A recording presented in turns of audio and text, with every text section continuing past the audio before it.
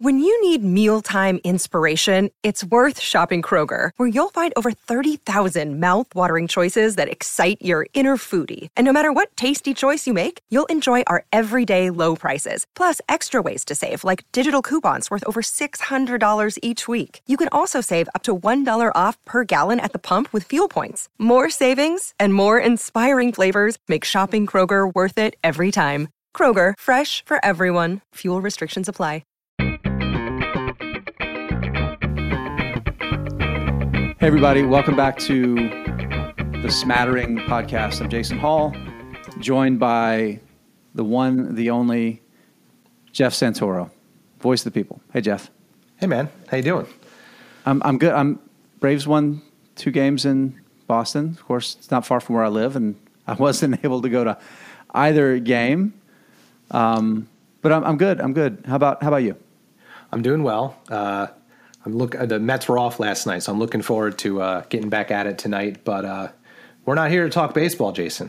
We're here. We're here to answer some questions. This is our first ever Mailbag episode, Jeff. That's kind of cool, right? Yeah, we had a couple people reach out on Twitter, and when we asked what would you like us to talk about, and we got a couple answers, so we're going to hit a couple of those today. Before we do that, though, let's really quick just remind everyone, if you're enjoying the show, if you like the Smattering, go on to whatever podcast app you use. Please give us a rating. Tell your friends about it. That helps the show spread. That helps us go up the rankings and the algorithm so people find it. And you can also follow us on social media. You can hit us up on Twitter at Smattering Show. If you go there, you'll find our personal accounts. So we love the interaction. We love the questions. We love the feedback. So hopefully people will connect with us there. If you avoid Twitter, like most smart people should do, we have an email too, thesmatteringshow@gmail.com. Email questions to us, comments. Give us feedback too. Be honest and brutal. Be honest. Lord knows Jeff and I are honest and brutal with each other, so we expect the same thing from anybody that's giving us their time to listen. So, with that, without further ado, let's start with Colin's question. We'll start with Colin's first, Jeff. Yeah, so we got a question from Colin on Twitter, and he said he'd like to see a show on the pros and cons of having a 100% dividend-focused portfolio for young investors. And then he goes on to say, I'm 33 years old, and 21 of my 23 holdings pay a dividend. This helps my gut and my sleep. When a drawdown happens, I still get paid. And then he says he can also average down by reinvesting dividends, right? Which That's right. So dividend reinvestment acronym. Yep. Or buy at a higher yield. But his question is, but am I missing out with that highly concentrated dividend, or not concentrated, but that dividend portfolio at such a young age? So what's pretty your thoughts on concentrated? that? 21 out of 23 holdings. I think concentrated is a good way to put it. So Jeff, do you want to go first, or you want me to go first on that? Am I missing out? So. Yeah, I'll go first because I think you have a little bit more to say on the missing out part, and I have a little bit more to say on the why I think this actually isn't the worst strategy in the world. So we'll kind of take both sides of that coin and see where we land. So here's one way to look at it. I think if you're a newer investor and you're relatively young, it's not a bad idea to build a portfolio based on dividend payers, because that could be a nice foundation as you build up some positions, get comfortable as an investor, learn what kind of investor you are. Because even if you think you know going in, it does take some time, it does take some mistakes, it does take some different types of markets to really kind of figure out what kind of an investor you are, both in what you're interested in buying and owning, but also your mental ability to kind of handle the ups and downs of the market. Because in my thinking is you lay that foundation, then you can invest new capital over time into some more growth-oriented or a little bit riskier, a little bit more even speculative companies, because you have this strong foundation. And I would say you should still add to that foundation over time. But that's one way I think you could look at this strategy as not a bad thing. But, and you'll get to the but, there could be some downside. Yeah, I think so. But I want to emphasize what you started off with, Jeff, right? It's the most important thing is just start. Right. Yep. And Connor, you've done that. Anybody that's in their 30s and is actively investing and owns 23 stocks, that's awesome, right? Because that's when you start to learn about yourself. That's when you start building that foundation, creating those good habits. And the thing about it, I want to say, the other part is the fact that you're buying dividend stocks. It means you're kind of already biased towards owning for the long term. That means you're less likely to sell or trade. And Jeff, I've read a ton of research over the past 15 years that looks at individual investor performance. And by and large, like the one behavior that does the most damage leads to investors underperforming the indexes or the assets that they were investing in and year out is too much trading activity, right? So simply by anchoring yourself and building towards buying and owning, you're already putting yourself in a position where I think you're more likely to outperform the average investor, right? So let's start with that first, or outperform some other version of yourself who's just buying tech stocks or focusing on super high speculative growth or, God forbid, day trading or some other penny stocks or some other, just capital destroying activity.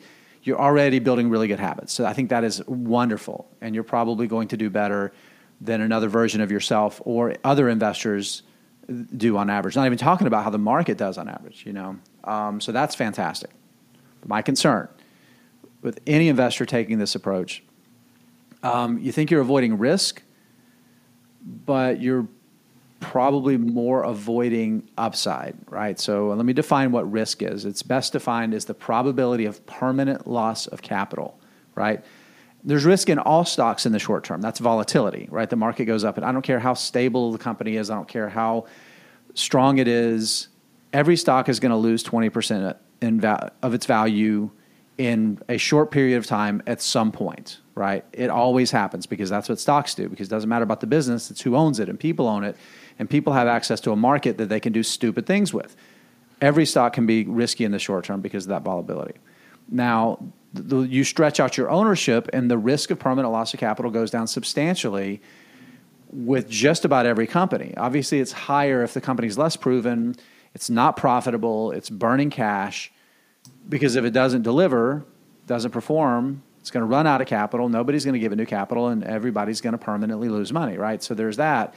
But I think about it, sometimes I think we overemphasize that single company risk, and we buy a bunch of can't lose money companies and not think about our portfolio in aggregate, right? Because I own plenty of companies that individually are going to lose me money. Like, I know that's going to happen with some of the companies that I've bought that are more on that speculative side. But then you look at my entire portfolio in aggregate, and I think it's very anti-fragile. I think that with my long-term goals, and again, I'm in my 40s, we're Colin's situation, this is somebody in their 30s, should be measuring to those long-term goals. You're hedging too much on the volatility side of risk and maybe some single company risk and missing out on the multi-baggers that you could own, right? Because you're more hedging towards not having too much single company risk that you're missing out on some of the upside, right? At the end of the day, you could do a lot worse, and you're setting yourself up for a lot of financial success. And at the end of the day, managing your emotions is the most underappreciated part of managing your portfolio, right? If focusing on dividend stocks helps you do that, it's like I said before, you're probably going to do better than another version of yourself who is more likely to sell out of companies that fall simply because they've fallen versus owning a dividend stock that gives you an anchor to hold on to, and that's the payout that you're going to get just by continuing to hold. That's a win in my book, Jeff. Absolutely. And I think if you do go down the route of building that portfolio base, you should, over time, if I'm going to echo what you just said, use it as a springboard to diversify your portfolio further into growth stocks, a little bit more speculation, a little bit more investment risk, and maybe even other asset classes. Maybe you want to get into some REITs, or maybe you want to buy physical real estate, or maybe you're into cryptocurrencies, right? So, but I don't think it's a bad idea to kind of start there. But probably staying there for your entire career, you probably are leaving some upside on the table.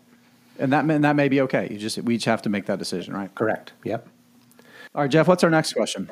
Yeah, so we had another one from Ken on Twitter, and he writes he wanted to see us talk about set it and forget it stocks. So he writes, particularly stocks you can own and check in on briefly from time to time. But if you forgot about them for 6 months or longer, you'd probably be better off for not expending the energy, right? Because they're so stable. And then on the flip side, maybe some stocks you might need to keep a closer eye on. So what are your thoughts on that one? So I'm going to echo a little bit of what I was talking about with Colin's portfolio about what the data tells us about individual investors. We screw it up the most because of our actions, right? When a lack of action is the best way to go. So I think most people honestly should be more set it and forget it with all of their stocks, right? Even the ones that are in that earlier stage and there's more risk and, you know, they're cash burn, they're not generating positive cash flows, right? And I think with those, that buying well is far more important than focusing on every single quarter. And here's the thing, right? The market's usually going to tell you if you need to go back and need to pop open that quarterly filing to see if something material has changed. The reality is very often when we see the market tell us something, the stock price is up or down big right after earnings, what it's telling us most of the time is that the market, again, thinking about it as all of the investors combined that are making buying and selling decisions, that the perception of the company has changed and not really anything that's thesis changing, that's material with the company. And like understanding the difference, you know, did something important change with the company and now the thesis has changed? Maybe there's a new market opportunity and they're going to expand, right? Or maybe like the trade desk recently as an example. You know, we know the ad market's getting a little bit kind of wonky, but they continue to grow at a very rapid rate, and it's kind of a thesis proving thing. The difference there is the market's perception changed, right? Right. And that's the thing. And that, what does that mean? You don't really need to do anything different. Maybe it confirms, okay, this is one that I need to continue to dollar cost average in, but it's not telling you need to do anything, right? And I think for most of us, we don't need to read the quarterly filing every single quarter. Here's how I think about it, though, because I think Ken does bring something else, because the other thing we talked about before that I'll talk about a lot is managing yourself, right? Managing your portfolio is largely about managing yourself. Now, here's how I think about that cadence of pay closer attention versus just review. And that's just looking at cash flows, right? Looking at cash flows from a company over time. If a company is generating positive free cash flow, particularly on a per share basis, or is generating very strong operating cash flows that are trending higher, even if they're spending a lot of CapEx or growing their operating expenses, I know I don't have as much to concern myself with, right? So you understand that cadence of the business's operating results. And that also usually says, okay, well, they're probably big enough that they've got some structural advantages, some economic moats, that I'm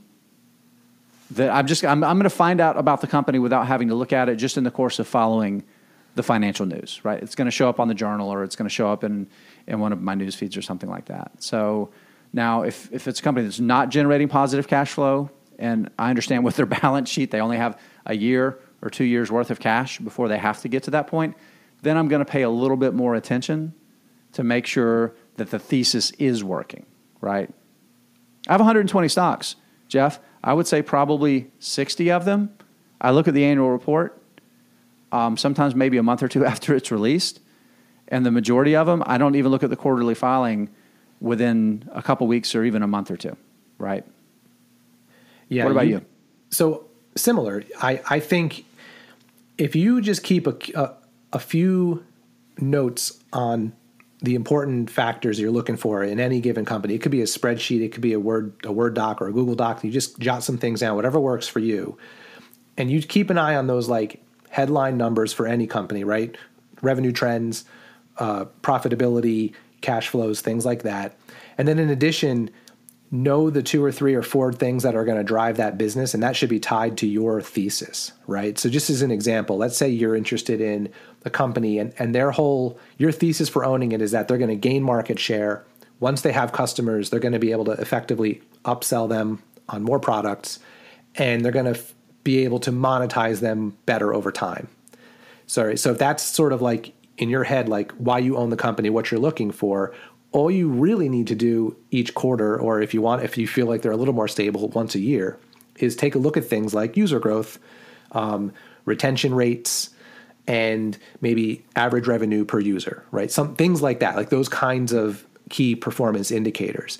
If you know those couple things for each company that you own, and that's going to be different for, to use your example, that's going to be different for the Trade Desk than it is for Chipotle, right? Because they're different kinds of businesses. You can absolutely just, the extent of your check-in every 3 or 6 or 12 months could be, oh, these 3 things are on track. Cool.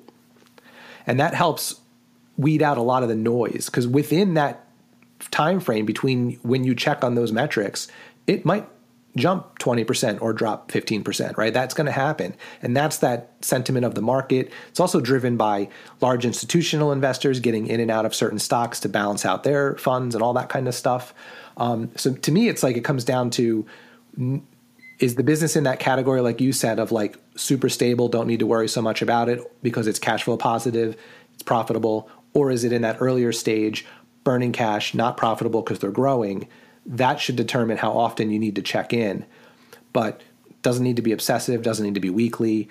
And I think just sticking at the quickest pace, I think sticking quarterly is probably enough.